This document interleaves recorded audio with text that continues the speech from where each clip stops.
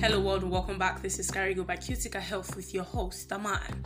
Today we're looking at the topic, how do I know I have tuberculosis? How do I know if I have tuberculosis? Now the truth is you might have tuberculosis without knowing it. Going by our preconceived idea of a breathless, skinny, tired old fellow suffering from severe cough, you might feel nothing, see nothing, and you rush to the lab for a TB skin test that proves negative, yet you do have tuberculosis. Why? This is the stage of exposure, the very first of the 3 stages of tuberculosis. Like I said, this is the exposure stage. You could have contracted the tuberculosis bacteria through exposure to droplets from the cough or sneeze of a previously exposed person. It even gets trickier because that infected person might show no signs of tuberculosis and yet infect others. During this stage, aside a negative skin test, even a chest x-ray turns out to be normal. Now, the next phase of tuberculosis is the stage of latent or quiet infection.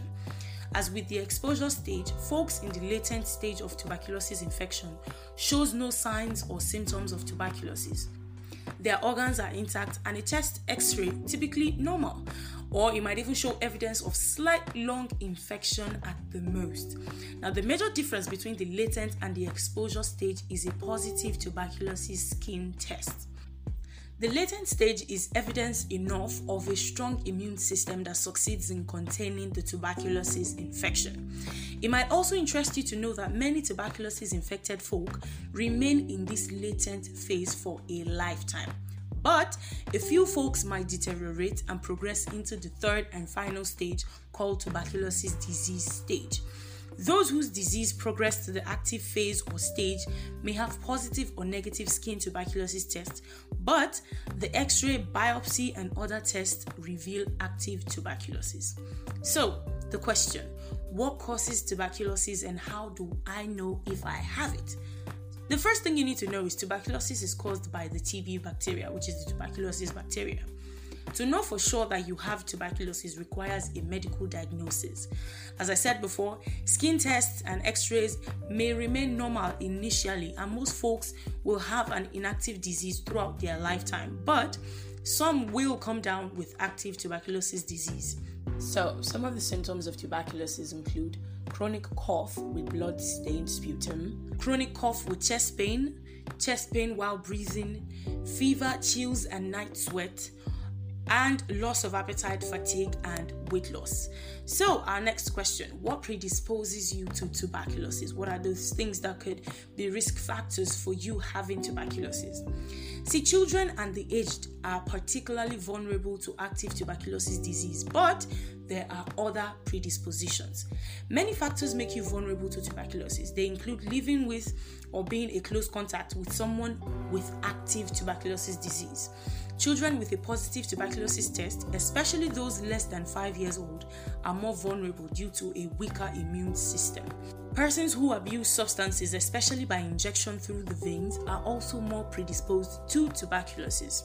Certain medical conditions also predispose you to tuberculosis, including diabetes, severe kidney disease, and organ transplants, steroid therapy, and cancers of the head and neck. Furthermore, living in a correctional facility and homelessness, HIV infection, all of these predispose you to tuberculosis. Working in a hospital or other health institutions where tuberculosis disease patients are treated, or in a nursing home with tuberculosis disease sufferers, are also known predisposing factors for tuberculosis. So in summary, you may not know who's contracted tuberculosis simply by looking at them. Yes, they could still look as healthy as can be but have latent tuberculosis. The good thing is that in these early stages you cannot transmit the tuberculosis bug, but you still need some form of treatment to prevent it from degenerating into a full-blown tuberculosis disease. Alright, that's all I have for you today. Thank you so much for joining me. Now, for more information on health-related topics like this, simply log on to www.cuticahealth.com. That is CUTICA health.com. And for more episodes like this, find us on your podcast platforms like Spotify, Amazon, and Apple Podcasts at Carigo by Cutica Health. I hope you always stay alive, healthy, and kicking. Don't forget, this is still Carigo by Cutica Health, and I am still your host, Aman. I'll see you next time.